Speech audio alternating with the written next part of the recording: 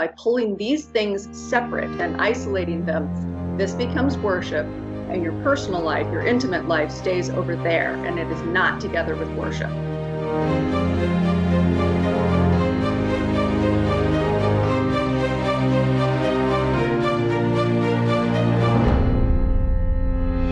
Hello, this is the Adventure Through the Bible podcast. My name is Matt. With me today, we've got, who do we have? We've got Tracy. Good morning. We've got Eric. Hey. And she'd like to talk to your manager. We've got Karen. Really? You went straight there? Now I do want to talk to your manager. Put your wife on. She's asleep. Get her up. She needs to reprimand you. She's busy. My manager's busy, sorry. I've been holding on to that one for a while. You got to give me a little credit. No. Hi, Karen. Mm-hmm. Something like that. Well, Karen's got herself a little guest. Well, actually, I guess you're his guest today, aren't you? Yeah, I'm his sidekick. I'm puppy sitting this weekend. So if you hear shrieks of alarm suddenly during the podcast, it's because we didn't make it to the end before he decided to potty again. I think we're good, but no guarantees because he's little. They goes when they gots to goes. And he's really cute. He's a German Shepherd mix, but he looks like he's mostly German Shepherd, and he was found abandoned up in Wyoming. Some people driving down the highway saw him, just a tiny little mite, just skinny as all get out, and they stopped and picked him up and took him to a rescue, and the rescue took almost 2 months getting him back to health, and then placed him with my friend who I'm puppy sitting for. Anyway, he's very sweet. And this is the first time his family's been away, so he's making do with his unwanted house guest. That's fun. Okay, well, let's get into our reading for this week. And we're going to start in Leviticus chapter 18. Before I tell you what the topic of Leviticus 18 is, I want to start with the way it begins. In verse 2, it begins out with God speaking to Moses, or talking to the children of Israel. He starts out saying, I am the Lord your God. And this is very important to remember through this whole chapter, because there's, well, not just this chapter, but everything we read today, but this chapter specifically, because this chapter is about sexual morality. Well, that's a great...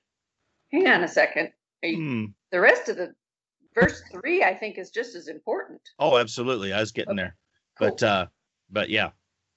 But in today's society, the idea that we need to check our sexual morality, a lot of times it seems like, you're kind of fuddy-duddy. Boy, I'm a fuddy-duddy for using the word fuddy-duddy, aren't I?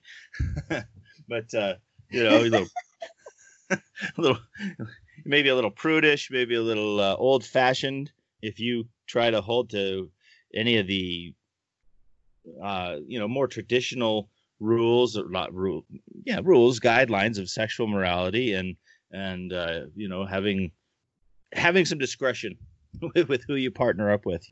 But like you said, verse 3, it continues on, and it says basically, don't be like the Egyptians and the Canaanites. And verse 4 is walk in God's judgments and ordinances. So really, we're not supposed to walk like an Egyptian. I got that. Yeah. Okay, I hope somebody... Oh, good heavens. I worked really hard on that one. No wonder you got up early today. You had to think, oh, my word. Yeah. So to me, I heard two things when I read the opening of the chapter. Yeah. One is that probably a lot of these rules that he goes on to articulate are contrast rules. Mm-hmm.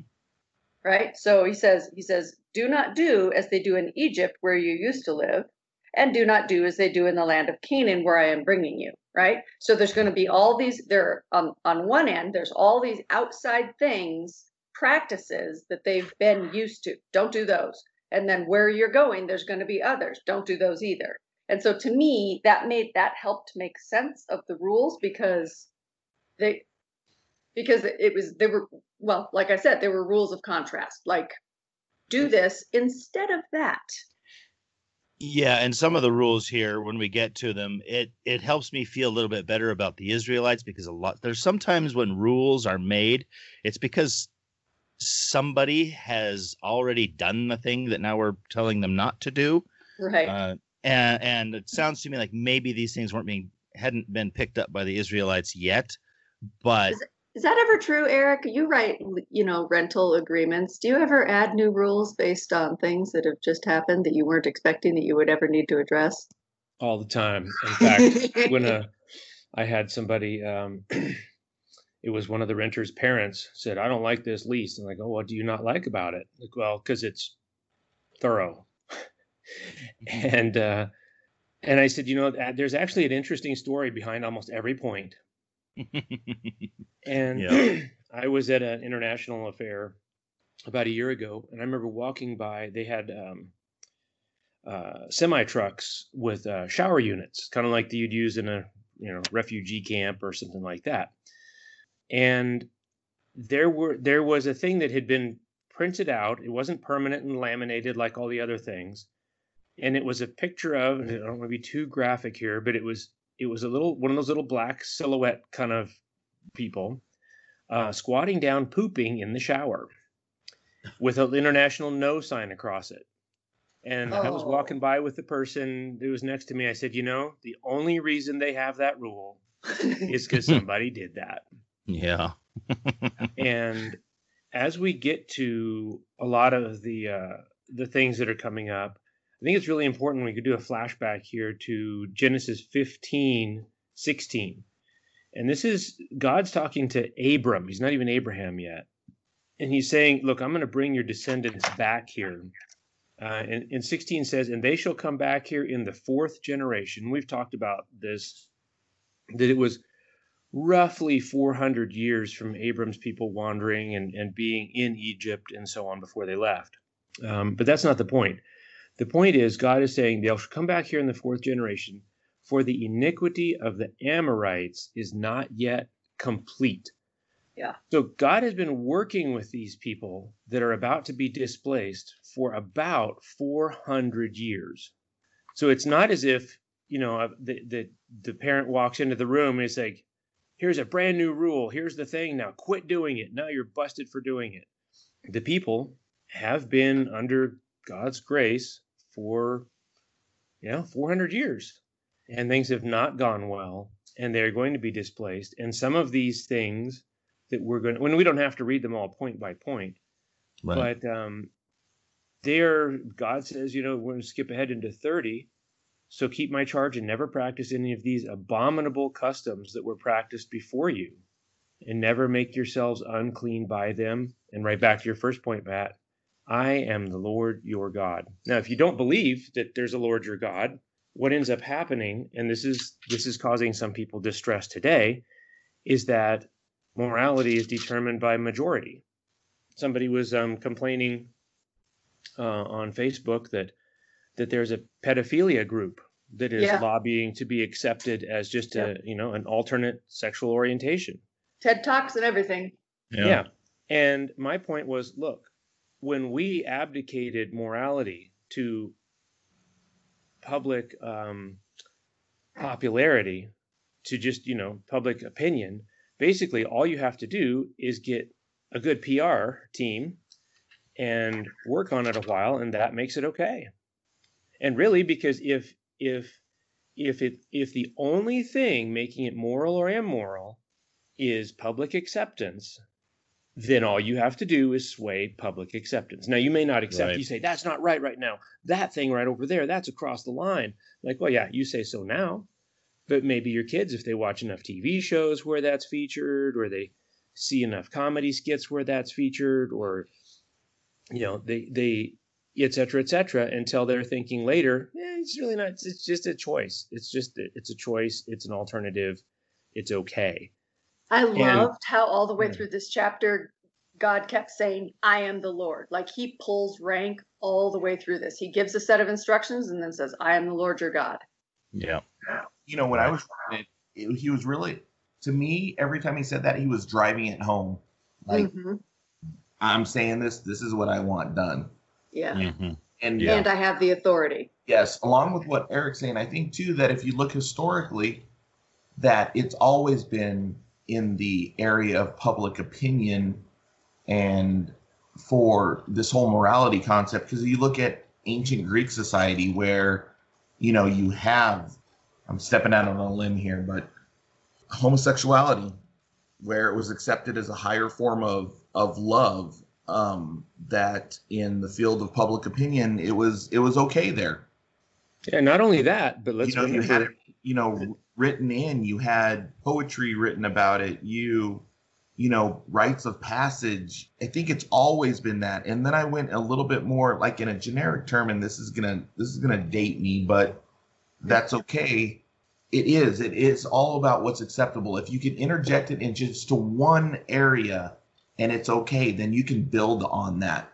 I remember growing up, TV was pretty plain and simple and maybe a little bit boring for people, but there was no cursing in TV.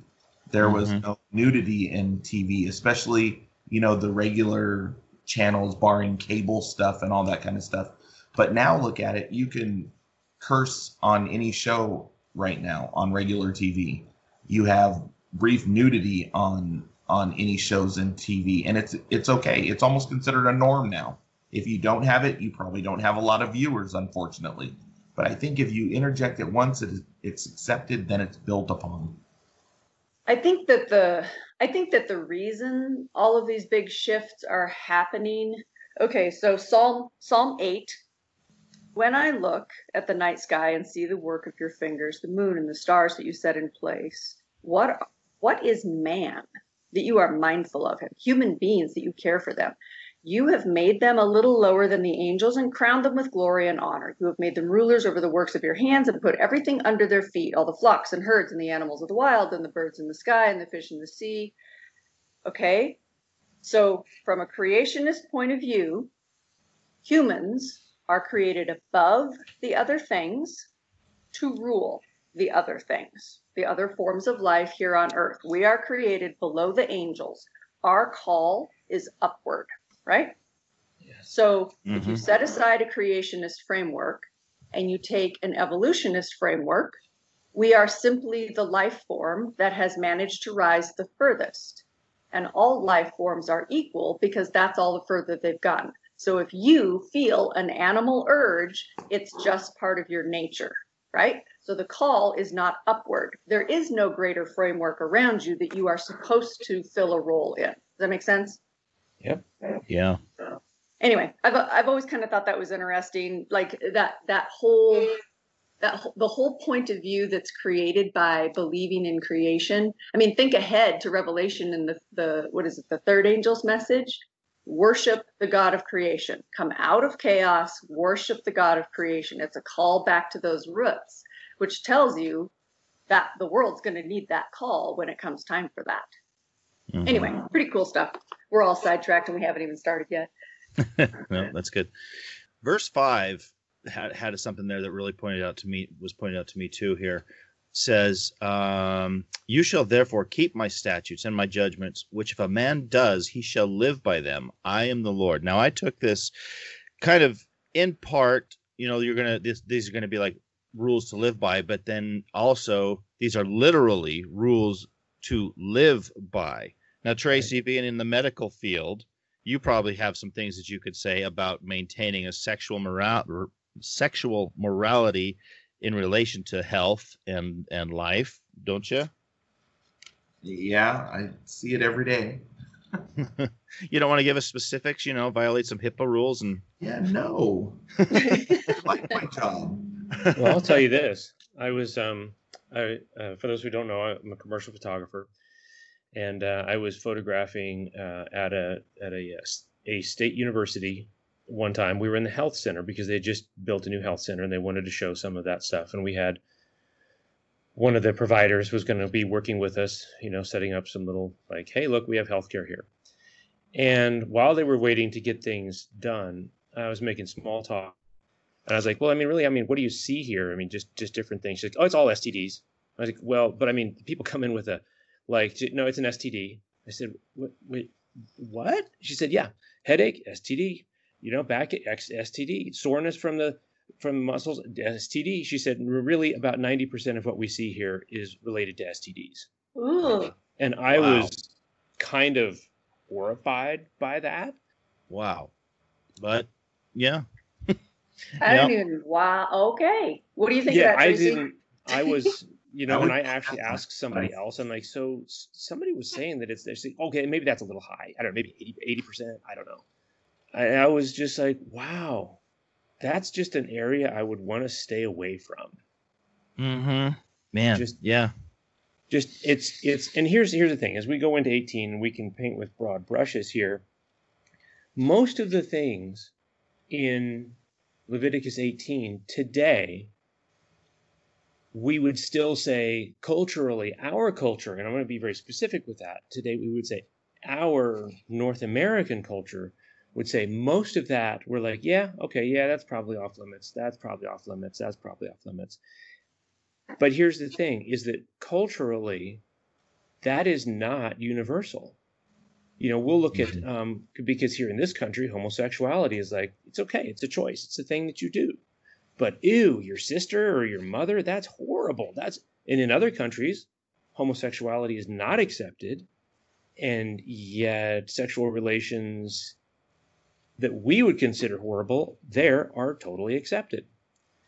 And this is the thing that we get into when we don't have, I don't know who said, if it was you, Tracy, or Karen, we don't have a framework. And Matt, we don't have anything to measure ourselves by. It's whatever our culture has said is okay. You know, there are parts of the world where eating dogs is totally okay. You just go to a restaurant and order a dog. Or bad. Yeah, or a bat, or a marmot, apparently. That's the new thing going around, bubonic plague, because people are eating marmots. But here's the thing, is that culturally, we're not going to find a restaurant here in the U.S. that's going to serve marmot, you know, but there are parts of the world that absolutely will. And when we say it's up to us to come up with our own ideas as to what's okay and not okay, we end up in some pretty interesting situations. And so God is saying, hey, look, these things that I'm telling you not to do, you are not to do them. And it's interesting, you said pull rank. He doesn't give a ton of explanation of like, okay, and this is why you're not supposed to do that. We ran through that with the clean and unclean animals too. He just said, don't do it. He didn't bother to say, no, there's this little organism called trichinosis.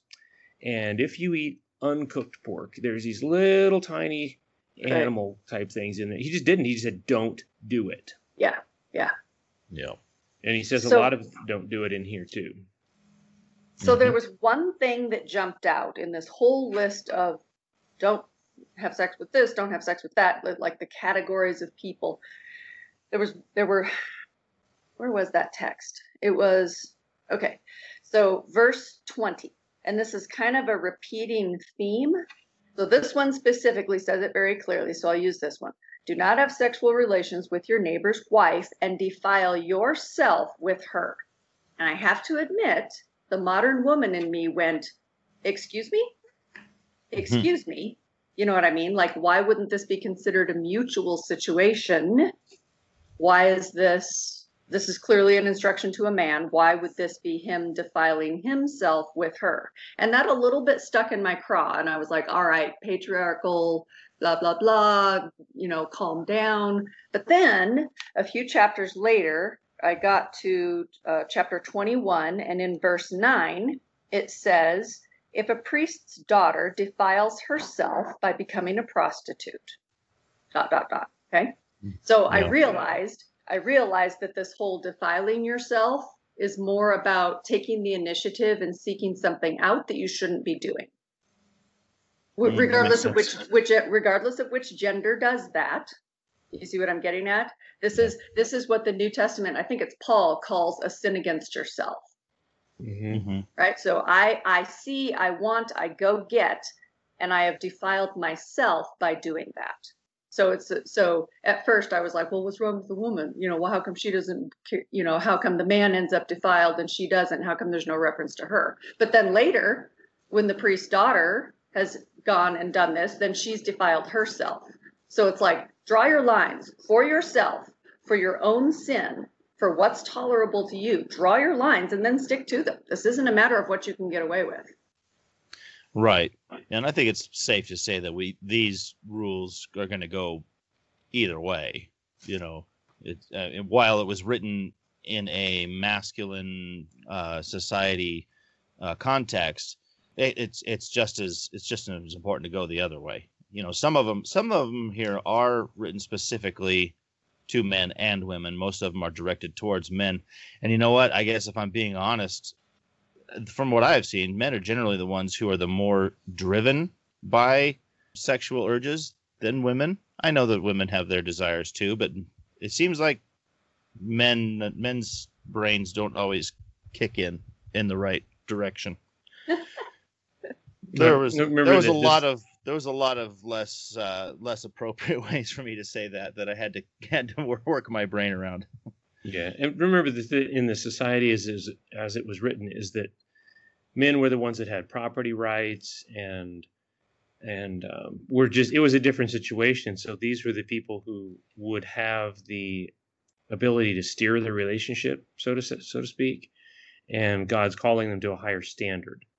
Mm-hmm. You know, and we're like, well, that's just so old fashioned. But look at 18:21, you shall not give any of your children to offer them to Molech, and so profane the name of your God. I am the Lord. Well, what this is talking about is they would sacrifice their children.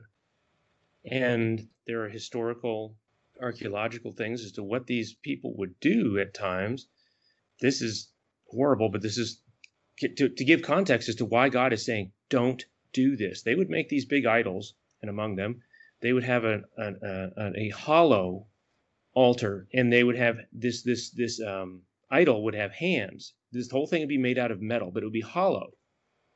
And they would build a fire inside it, pump it up with a bellows, get this whole idol red hot, and they would lay their babies in the red hot hands of this idol and burn them alive. Mm. And if by some chance, which was not often, that child should survive, they would be considered blessed and protected by the gods, and they would get to do pretty much they would get a blank check for the rest of their lives to do whatever they wanted to with no consequences, no moral or legal consequences to whatever. What kind of society would that build? So you've got people, when God says, don't do this, this is an abomination to me. We're like, abomination. God, that God of the Old Testament, so old fashioned. And he's saying, do not offer your children as sacrifices. And we could go down a road today and say, there's a lot of babies being sacrificed today for our convenience, for our, to the offering to the God of, well, we're pretty much worshiping the God of sex here in Leviticus 18. And God's saying, don't do that. I am your God, not sex. And unfortunately, our culture, I mean, I just read a thing the other day that just said, hey, look, if you're not selling one of these 4 essential things in sales, you're not going to make any money. And one of the 4 things is sex, selling that. Sexual desire or prowess or self-image, or those kinds of things. You can't look at advertising and not know what I'm talking about. Yeah. And so God is saying, hey, look, I am your God, and these things are not okay. And culturally, they became okay. Actually, literally offering their children as sacrifices to these demon gods became okay. Because as we've talked about in earlier chapters, God is saying, hey, look, be separate. And there's some of that ahead, too. And some of it we're like, well, that just seems kind of silly that you would separate those things. I don't see any moral implication. And some of these things are mostly God just saying, this further on, and don't mix your fabrics and so on, is he's, I believe, making a point saying, be separate. Don't intermingle with these people. Because remember, when Balaam, well, we haven't even gotten to that yet. No. I don't think. Balaam's suggestion as to how to overcome the Israelites is, look, a full frontal cursing thing's not going to work. Yeah. But if you can get them little by little to accept the culture around them, you will cause their downfall. Right.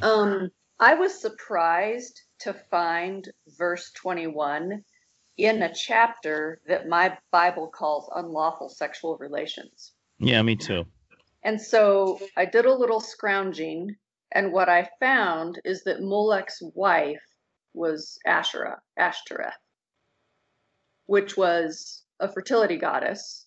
And so the side services connected with Molech were involved in a lot of temple prostitution and whatnot, which kind of made it make more sense why this particular verse was lumped in with all these sexual guidelines.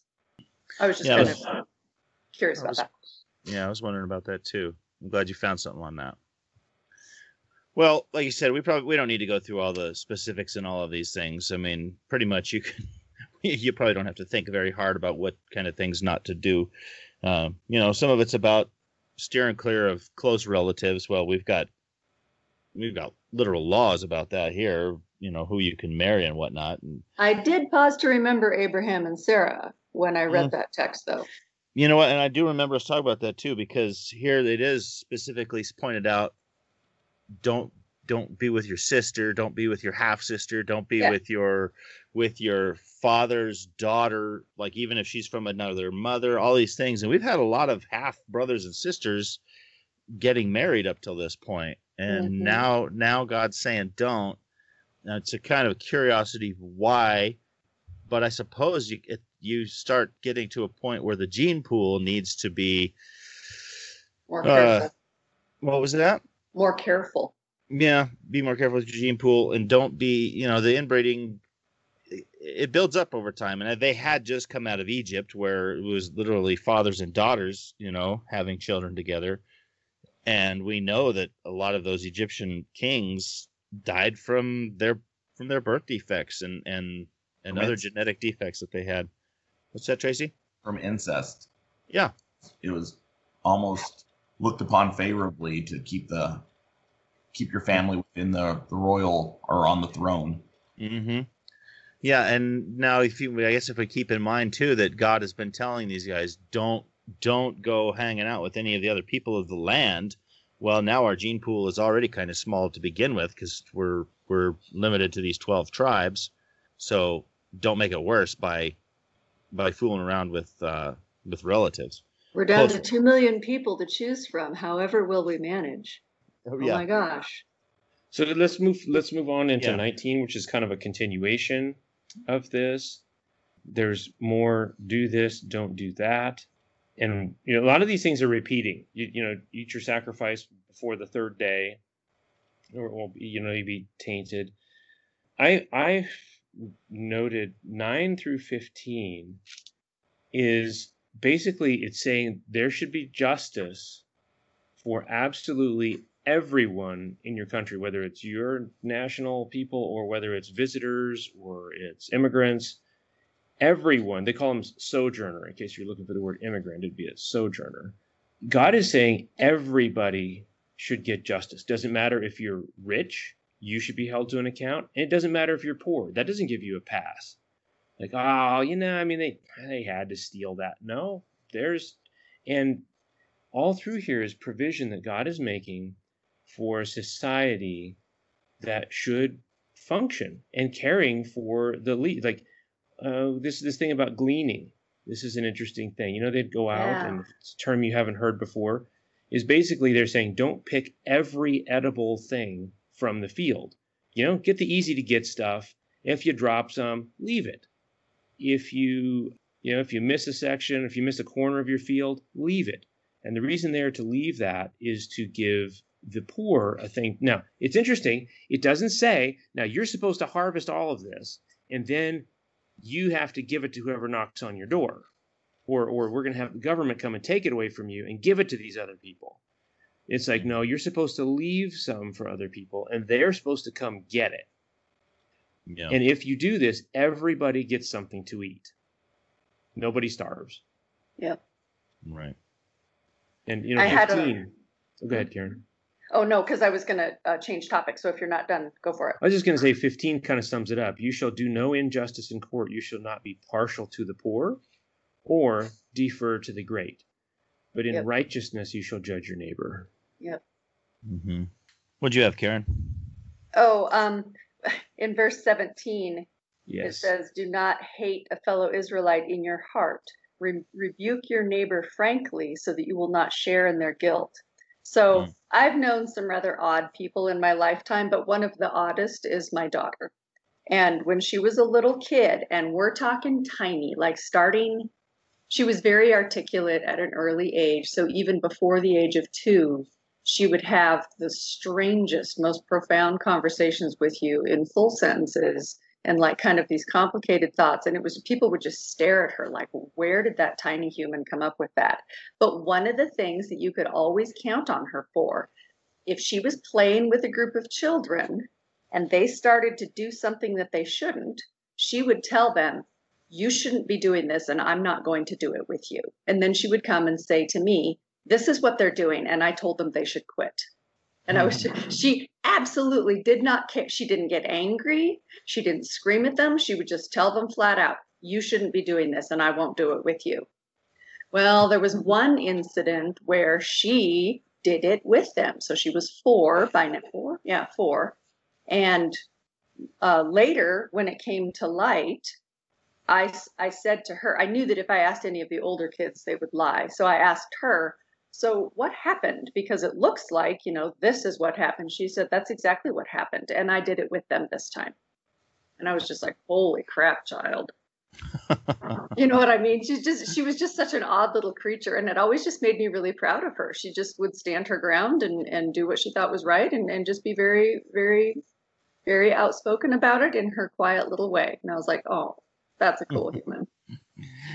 I think we need to temper that a little bit because in today, it's like everybody thinks they have the right to tell everybody what they shouldn't do. And a lot of times I think it's done, you know how I am about doing things too quickly. It's done without really stopping to think about the other person's perspective, without thinking about the context. And it's just very quickly, a lot of times it's done on emotion. I think Tracy a couple of weeks ago was talking about being ruled by emotion. We've got to be very careful about when we decide we're going to reprimand, or not reprimand. How did it put it? What was the word it used? Rebuke in NIV. Rebuke. Yeah, I think it was the same. But before we go to rebuke somebody, we need to take a step back first before we do that, and make sure we're not being hypocritical. Make sure we're not being overly critical, and be sure that it's it's done in a good spirit. Because far too often it's done with this holier than thou, I'm right and you're wrong, and context doesn't matter, and all these things. So we really need to we need to slow our roll on that one a little bit. But at the same time, it's good to be honest with each other and call things out on occasion. Well, and the interesting thing is the rest of the sentence. Rebuke your neighbor frankly so that you will not share in their guilt. Mm-hmm. In other words, if you see something wrong happening and you stay silent, you become, as far as doing wrong goes, you become an accomplice in that. Yeah. And so, that's kind of a fine line. So if I see what you're doing and I don't understand your full perspective, but from my point of view, you're wrong, and I don't say anything because I'm more concerned about guarding your right to your perspective than taking initiative based on what I see. Like, where's the line there? That's pretty blurry. And mm-hmm. in our modern complicated society, where the chance of us actually knowing everything that's happening in a situation is so small, I honestly don't know where to put that line. When do I speak up? When do I stay silent? When do I become accomplice in that sin because I'm concerned that I'll open my mouth and step where I shouldn't because I don't know enough? You know what I mean? Like, that's a legitimate concern to me. Oh, absolutely. Through all the goings on of the last few weeks, with all, there's so many things for people to be angry about, and there's a verse that keeps going through my head. I think it might be I don't remember who it is, but Peter and Jesus are walking along, and John is up there a little ways ahead of them, And Jesus is kind of telling Peter what's going to be happening for him. And John goes, yeah, but what about him, God? What about John? Yeah. And Jesus says, you know what? If I want him to live forever, that's up to me. But you follow me. Right. Mhm. And that is a phrase that just keeps working its way through my head over and over and over through the last few weeks. You follow me. And if we make that our first focus, I think more things fall into place. Where if we make sure that we are living up to whatever values and morals God has been placing on our hearts before we decide to start rebuking other people. And I think we'll find that sometimes we're going to be a lot slower to rebuke because. Yeah. Okay. Go ahead. Agreed. Let's finish. 17 is pretty good, but it's interesting, and I don't think accidental, that 18 follows. You shall not take vengeance or bear grudge against the sons of your own people. This is Israelites, right? But you shall love your neighbor as yourself. I am the Lord. Where have we heard you shall love your neighbor as yourself? That's Jesus. And here's the really interesting thing is that the Jews had been thinking, well, okay, so I love my Jewish neighbor as myself, the sons of my own people. And then Jesus tells the story of a Samaritan helping an Israelite, and their minds are blown. What? I'm supposed to reach out past my own, my own prejudices? And so what I think we see happening here through the Bible, and to Karen's point, is it's complicated. Where does this go? How do we do it? Is, man, when do we speak up about something wrong? And when do I say, well, is that my own bias and understanding or maybe misunderstanding? But I think that if we put love first and we hold ourselves to what we feel obliged to, committed to, which is the word I'm thinking, our conscience says, convicts me, like, look, I need to do this, then that's what I need to do. That step by step, we'll be following God. Because remember, when Jesus is interfacing with people and also his disciples later in the New Testament, there are sometimes they stand up and call people out. And there's other times that they don't. And there's other times they're very diplomatic. Paul sometimes pulls the I'm a Roman citizen card. And sometimes he lets himself get beaten before even mentioning it. So I don't think that there is a one size fits all, and here in all situations is what we do. And yes, it's complicated. My goodness. When do we speak up? When are we quiet? When do we just offer love and support and not condemnation? But if we're not condemning them, are we taking part in their sins? There's been more than one time, and I can think of, this is recently, I've had to pray and say, all righty, which lever do I pull here, Yeah. But I think you hit the bullseye though with what you just said, and I think you just mixed it in there to where maybe the average listener would overlook it, but you said I had to pray about it. And I think sometimes that's the missing piece, is that we don't take the time to stop in the rebuke of somebody else to really pray about it. And I think it's that processing time with yourself, and more importantly, prayer with the Lord, that you can come on a more rational and maybe appropriate response to what's going on. I can think of twice in my life where the Holy Spirit very specifically told me to speak up and say this right now, that I said no. Now, there have been other times where I followed it, but there were twice when I was socially uncomfortable going out on that limb and I refused to. And in one case, it took 15 seconds for me to realize that I should have and why, because of the direction that the conversation took immediately, right? And if I had stepped in beforehand, it would have been a perfect moment for God to shine, right? And the other one, it took about a week for me to know that I should have and why. And the ramifications were awful, awful. So if you are in touch with God, and you recognize the voice of the Holy Spirit, and the Holy Spirit says, act now, or don't act now, or say this, or don't say what you're thinking. I just think, again, Eric, like you said, Tracy, hit the bullseye. That's the thing that makes this work. Like, when do I rebuke? When do I stay silent? When will it be a sin to me if I don't step up? Versus, you don't know enough, step back and keep your mouth shut.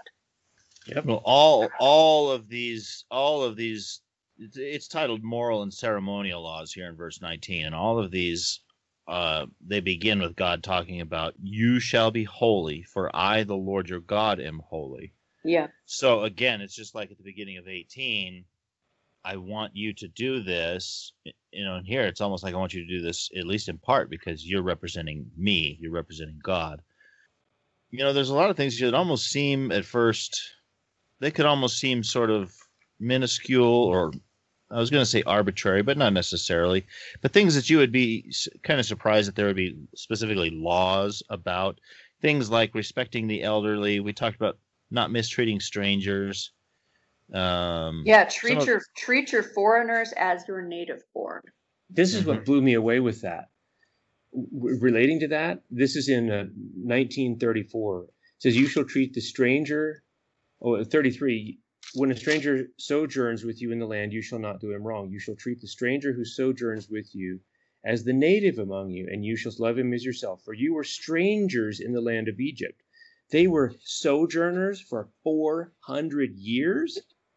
So if anybody gets cocky, like, well, my family's been here for 200 years. Okay, they were considered visitors in Egypt for 400 years. There's not a whole big, huge percentage of the population on this continent of North America. There's some, but not many, who can claim to be actually native to the land here. Right. So that means the rest of us are sojourners, fellow sojourners. That's a thing I think has largely been lost today. Yeah. And I'm both. So I have a lot of internal conflict. I am part native and I am part sojourner. Yeah. Well, we all know a friend. His name's Manny. Yeah. And recently moved down to southern Colorado. He's not in New Mexico. He's practically in New Mexico now. But they were sharing something on Facebook here a while back that made me, I actually had to take a step back and think about this. The population down there is largely Hispanic, and I had to literally stop back and think that, the United States actually came up, it was built around them. They were already here. It's not like these people came up from Mexico. This group of people was already here in what we know as the United States, and the United States just kind of formed around them. And in the way of thinking, I have to admit that I had before this. It was when I saw a Hispanic person, they must have immigrated here. But wait, no, that's not the case. Specifically with these guys, they were here first. Yeah, and so we're talking when Manny posts. I mean, he's had his family in southern Colorado for, what do you say, 400, 500 years? Yeah. Yeah, we're the immigrants.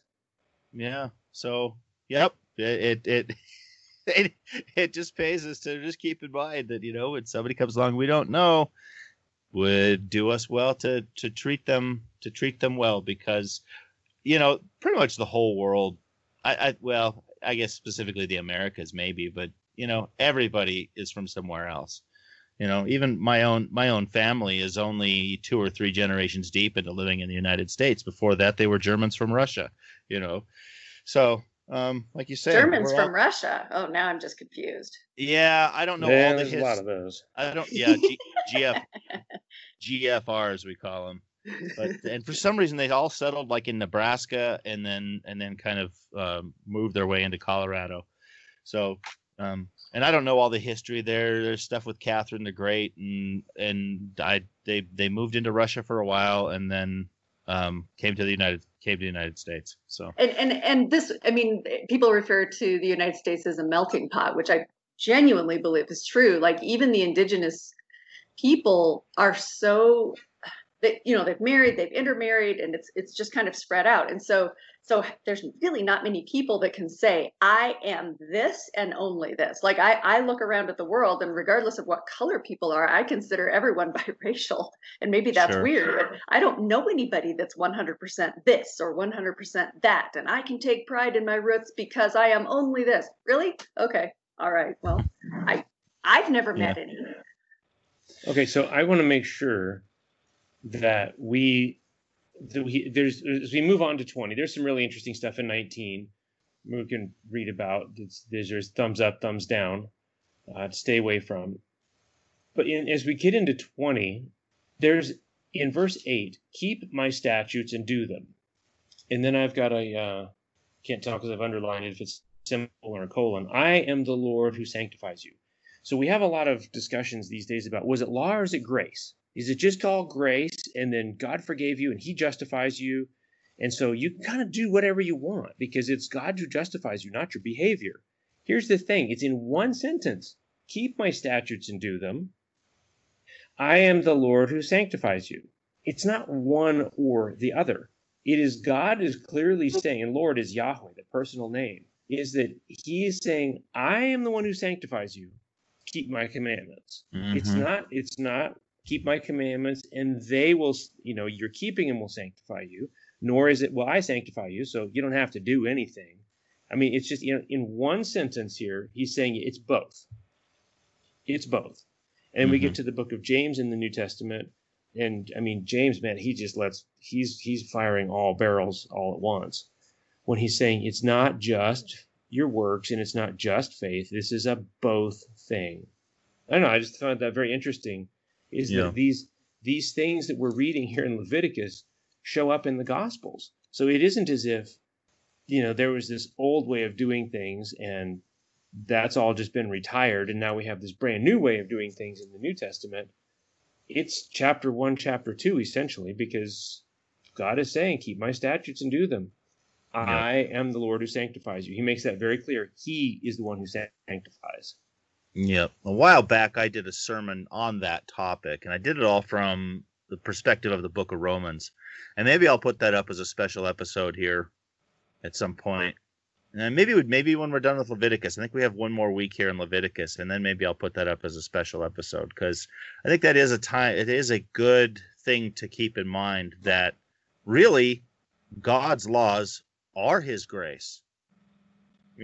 Yes, we're sanctified by we're saved by his grace, but even the fact that he gave us the laws to live by, that's graceful. He wouldn't have had to tell us anything, So yeah, chapter 20, it's mostly all about penalties for breaking the law. And there was a lot of death penalty going on here. Yeah, wow. It's a lot of that way. It almost progresses, though, if you look at it. In the beginning, it's you do these things, you die. Mm-hmm. These things you all need to be put to death for. And then it kind of breaks off into, now these are just unclean and you're going to be put off from your people at this point. Did you notice that? Yes, I did. Some are it's death penalty. Some is like now you're expelled from the tribe. Some is now you're off limits for a period of time. And some it's like until sunset. So there's definitely not a one size fits all. Yeah. Right. Did you notice too, towards like 17, the brother sister is only put off. So be cut off from the side of the people. It's not a death one. Yeah. Well, okay. So in New King James, that was talking about if you see your sister naked, or how to put it, man takes his sister, no, I'm looking in the wrong. No, I haven't looked. Well, when it says uncovered their nakedness, I don't think that.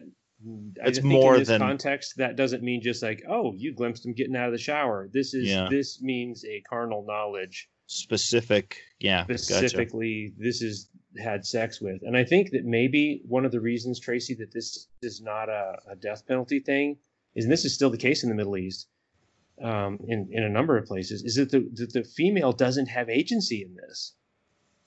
It's like they can be put to death for what a male relative does. And because they didn't have agency. And God here is saying, all right, this is not okay, but we're not going to kill this person for it because they may not have had any agency in it. So publicly removed from their people, and then in 18 it's the same thing. Both of them are to be cut off from their people. I'm very curious what that means. I don't have a way to answer that question, but I am curious what that means. Yeah, I wasn't sure if that was a banishment thing, if it was they get removed from the inheritance of the tribe. And then 19 also, if you do this, both of you will be held responsible. Okay. I don't know. There was some of that stuff that I think it was probably local knowledge. They knew what it meant. I don't. There's some talk in here. We kind of haven't gone to it, but there's talk in here about mediums and spiritists too. Yeah. And not having anything to do with that, and that stuff's been kind of getting big these days. Yep. That's very culturally accepted nowadays, and God is he's absolutely unequivocal about this, is that mediums, and in case somebody's wondering, is like, what exactly is, and necromancers, what's going on, is the people who position themselves as those who communicate with the dead. And God is saying, again, he doesn't explain, but he just says, absolutely, that is a no-go zone. In verse 6, it describes it as prostituting themselves by following them. So it's a matter of loyalty, and it's a matter of worship. He says, I will set my face against anyone who turns to mediums and spiritists to prostitute themselves by following them. Like, oh, okay, that's that you shall have no other gods before me thing. That's the way I read that, at least. Sure. Yeah, and we see that show up later. Yeah, I didn't take that as physical prostitution. I took that as prostitution in worship. Yes. Yeah, and we're going to see this big time when we get into the story of Saul as the first king of Israel. And and he's not the only king who turns here. And the prophet of God says, why would you seek advice among the dead when you have a God of the living? And I mean, it is a smackdown that shows up. And so God is not kidding when he said, and this idea that like, oh, he just said it in Leviticus. Like, he really wasn't that serious about it. I mean, he didn't really understand the context. I mean, this is about consent. Almost all of these things, these people are of a consensual age, you know? Yeah. And so this isn't all about just that. And God is saying, among other things, don't do this. And the necromancers, mediums, communicating with the dead. And, you know, as I grew up, that included things like Ouija boards and things of this nature that were appealing to the supernatural to give us guidance today, were no-go zones. It's like, no, the stars are not going to tell you what your life is about, because God made the stars. So you're going to worship the stars or the God who made the stars? Who are you going to ask for advice? Right. Well, so chapter 21 gets in specifically to some regulations for the conduct of priests. So the idea that if you are in a specific position of representing God, and keep in mind the priests specifically were like literally representing God, not just, you know, there to be somebody to, you know, ask questions of, and they would kind of stand in, but these guys were literally representing God, Christ, you know, in what they were doing. And so they have some very specific things that they were to be staying clear of. Some of them seem a little arbitrary to us. They must have meant more to them at the time. Things like, don't touch a dead body unless it's a close relative. And there was even, if we get into 22 there, it seems like there was even specifics even within close relatives that they were supposed to stay clear of. If you're the high priest. If you're the high priest, you couldn't. Yeah, there's some things I don't understand. Like in 21:5, you shall not make bald patches on your heads. So apparently this is some sort of ceremonial shaving, nor shave off the edges of your beards. And my understanding is that is how the Hasidic Jews have read this, is like, that's your sideburns. You don't cut those. You leave those sideburns long, and they end up in curls and so on. Nor make cuts on their body. And these things all of these things seem to have, they seem to reference things that we don't really know about that have to do with worship. You know, you shall make cuts on your body, you know, or shaving the edges of your beards, that these things must have had some meaning worship-wise in those contexts. It's kind of like when Paul says, women don't braid your hair, don't plait your hair. It's like, okay, because this one I don't understand in Leviticus, but in the New Testament, it's my understanding that was a sign. Like today, if you were to drive down in Denver, Colfax Avenue, and see a woman wearing 7-inch high heels, and fishnet stockings, you're like, oh, I bet I know what she does for work. It's Right. 1 a.m. Is that braiding your hair in Paul's context of day and time? That was the symbol. They didn't wear high heels and fishnet stockings. You'd braid your hair. And so he said, don't do that, Yeah. because, and some of these things I think maybe find their way culturally at the time. They were like, oh yeah, okay, we know what that means. And now we're reading it, we're like, I have no idea what that means. Right. Now there were some stipulations for the families of the priests too. We're talking about a daughter who becomes a prostitute. She was supposed to be burned with fire. Now I doubt that meant that she was supposed to be executed, like burned at the stake, killed that way. But probably, I mean, don't mess because around God with that. just earlier he just said there's a punishment for child sacrifice. So he's like, this is not. Yeah, I don't know. Yeah, it's not a sacrifice, but I didn't get. I don't know. I would have a hard time believing that God would say kill them with fire. But well, I don't know. Who am I to say? Maybe. But at any rate, for the daughter of a priest to become a prostitute, pretty big deal. Okay, speaking of a big deal, I don't want to miss this. In 21:7, this is of priests. They shall not marry a prostitute. Mm-hmm. Okay, then we get to the book of Hosea, where God says, Hosea, go and marry Gomer the prostitute. Was he a priest, though? He was a prophet. He was a prophet. Yeah, I didn't think he was a priest. But here's my point, is that God is willing to go to extreme lengths to reach his people. Because, I mean, come on, for a prophet, kind of like because look, you could be born into being a priest. Mm-hmm. You had to be personally called by God to be a prophet. And so for God to say, my guy that I called specific, he didn't get born into this by accident. This guy I picked. God's willing to say, you know what? I love you guys as a people so much. Hey, let me get your attention. It's kind of like the 2x4 in the back of their head. They're like, what was that? Anyways, It's just an interesting thing that that in Hosea's time, they knew this stuff. Sure. And so that message must have been just really amazing when Hosea says, look, you guys have strayed so far from God's love. And we come across it over and over and over. You've prostituted yourself with other gods, which we're reading right now, literally. God saying, don't do this. Don't do these practices, because they will take you astray from a relationship with me. And sure enough, as we continue to read, we see Israel doing exactly that. God is saying, come back. Come back. I love you so much. I'll do what it takes to get your attention. Could it be that drastic times and drastic measures? Oh, I think so, because God didn't do that all the time. That was a unique thing. That was in fact an exception. It was a one-time thing. We didn't see it before, and I don't recall it ever being after either.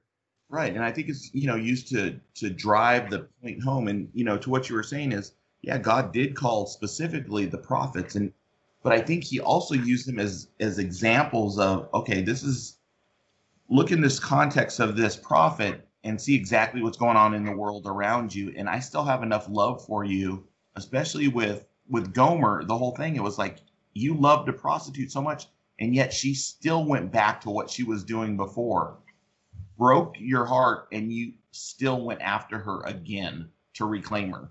Mm-hmm. Exactly what's going on in the time, and I think this one, when we were reading it here, it's more about that kind of outward appearance of the prostitute and a priest, for our people. When one of the things that I kept remembering as I read through these chapters was, remember when they were setting up the sanctuary and the altar, and God was giving the instructions on all that, and he said that the priests had to wear undergarments so that when they walked up to the altar, no one would be able to see under their robe. Yeah. At the time, I thought that was kind of odd.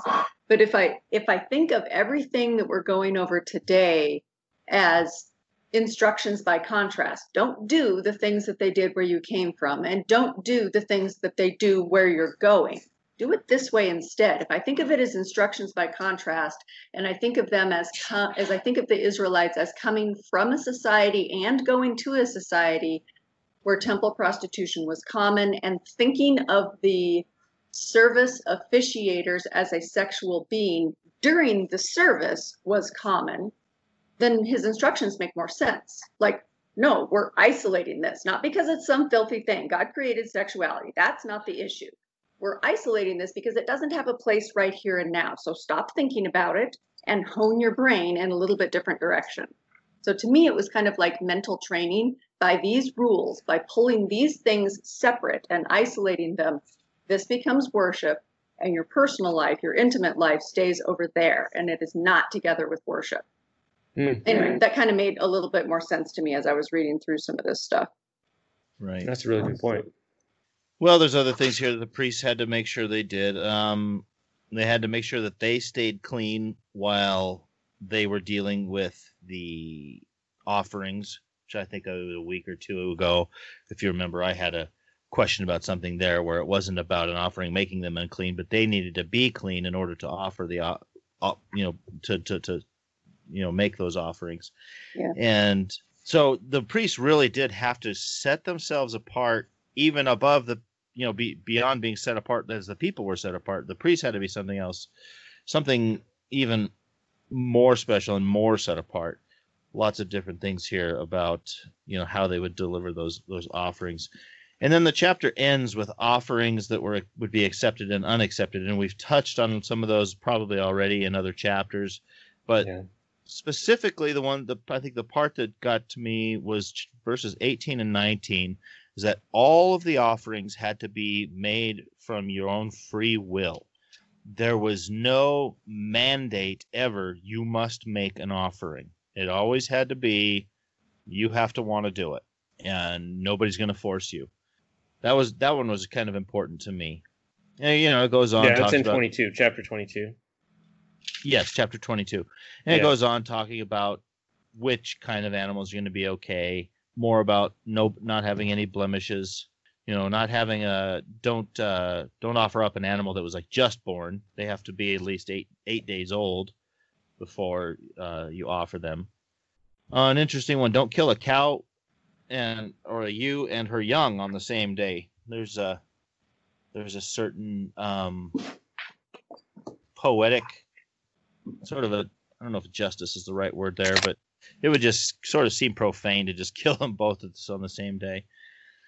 But the big thing there to me was that the offerings all had to be made of your own free will, and that God was not going to force you to do it. Mm-hmm. And it ended with, let's see here, I have verse 32 is my last note that I wrote down. You shall not profane my holy name, but I will be hallowed among the children of Israel. I will be hallowed among the children of Israel. I am the Lord who sanctifies you. Yep. So, everything we started began with, do this because I am your God, and it ends with do this because I am your God. Mm-hmm. And since you're representing me, don't misrepresent me. Yeah, and again, it's if there was ever a point to be a time to make the point as to what sanctifies us, because we just finished all these rules: do this for sacrifices, don't do that. I mean, it's just chapter after chapter of this stuff. God is saying, I am the Lord who sanctifies you. Like, I am the one who does it, not the things that you do or don't do. Those have consequences, but that's not what sanctifies you. I sanctify you. That's what God's saying. Right. And I think those two work together in 32 and 33. I look at it as, he's used this ending a lot during this whole time that it's come out. Who brought you out of the land of Egypt to be your God? I am the Lord. And I think that being, that was the superpower was Egypt at that time. There was nothing in the world greater, and I removed you from that. I broke that government, that superpower on earth. I'm above anything on this earth. Just keep that in mind. That seems like a great place to end for today. Next week, we will continue into chapter 23 of Leviticus, and I think we'll finish the book of Leviticus. Shouldn't be any reason not to. So 23 to the end of the book of Leviticus next week. In the meantime, keep in mind that you can always reach us if you have any questions or comments at attbpodcast@theadventure.org. We're on Facebook. Look for us at Adventure Through the Bible. Be sure that you subscribe to us. Be sure you tell your friends about us. We look forward to talking to you again next week. Thanks for listening.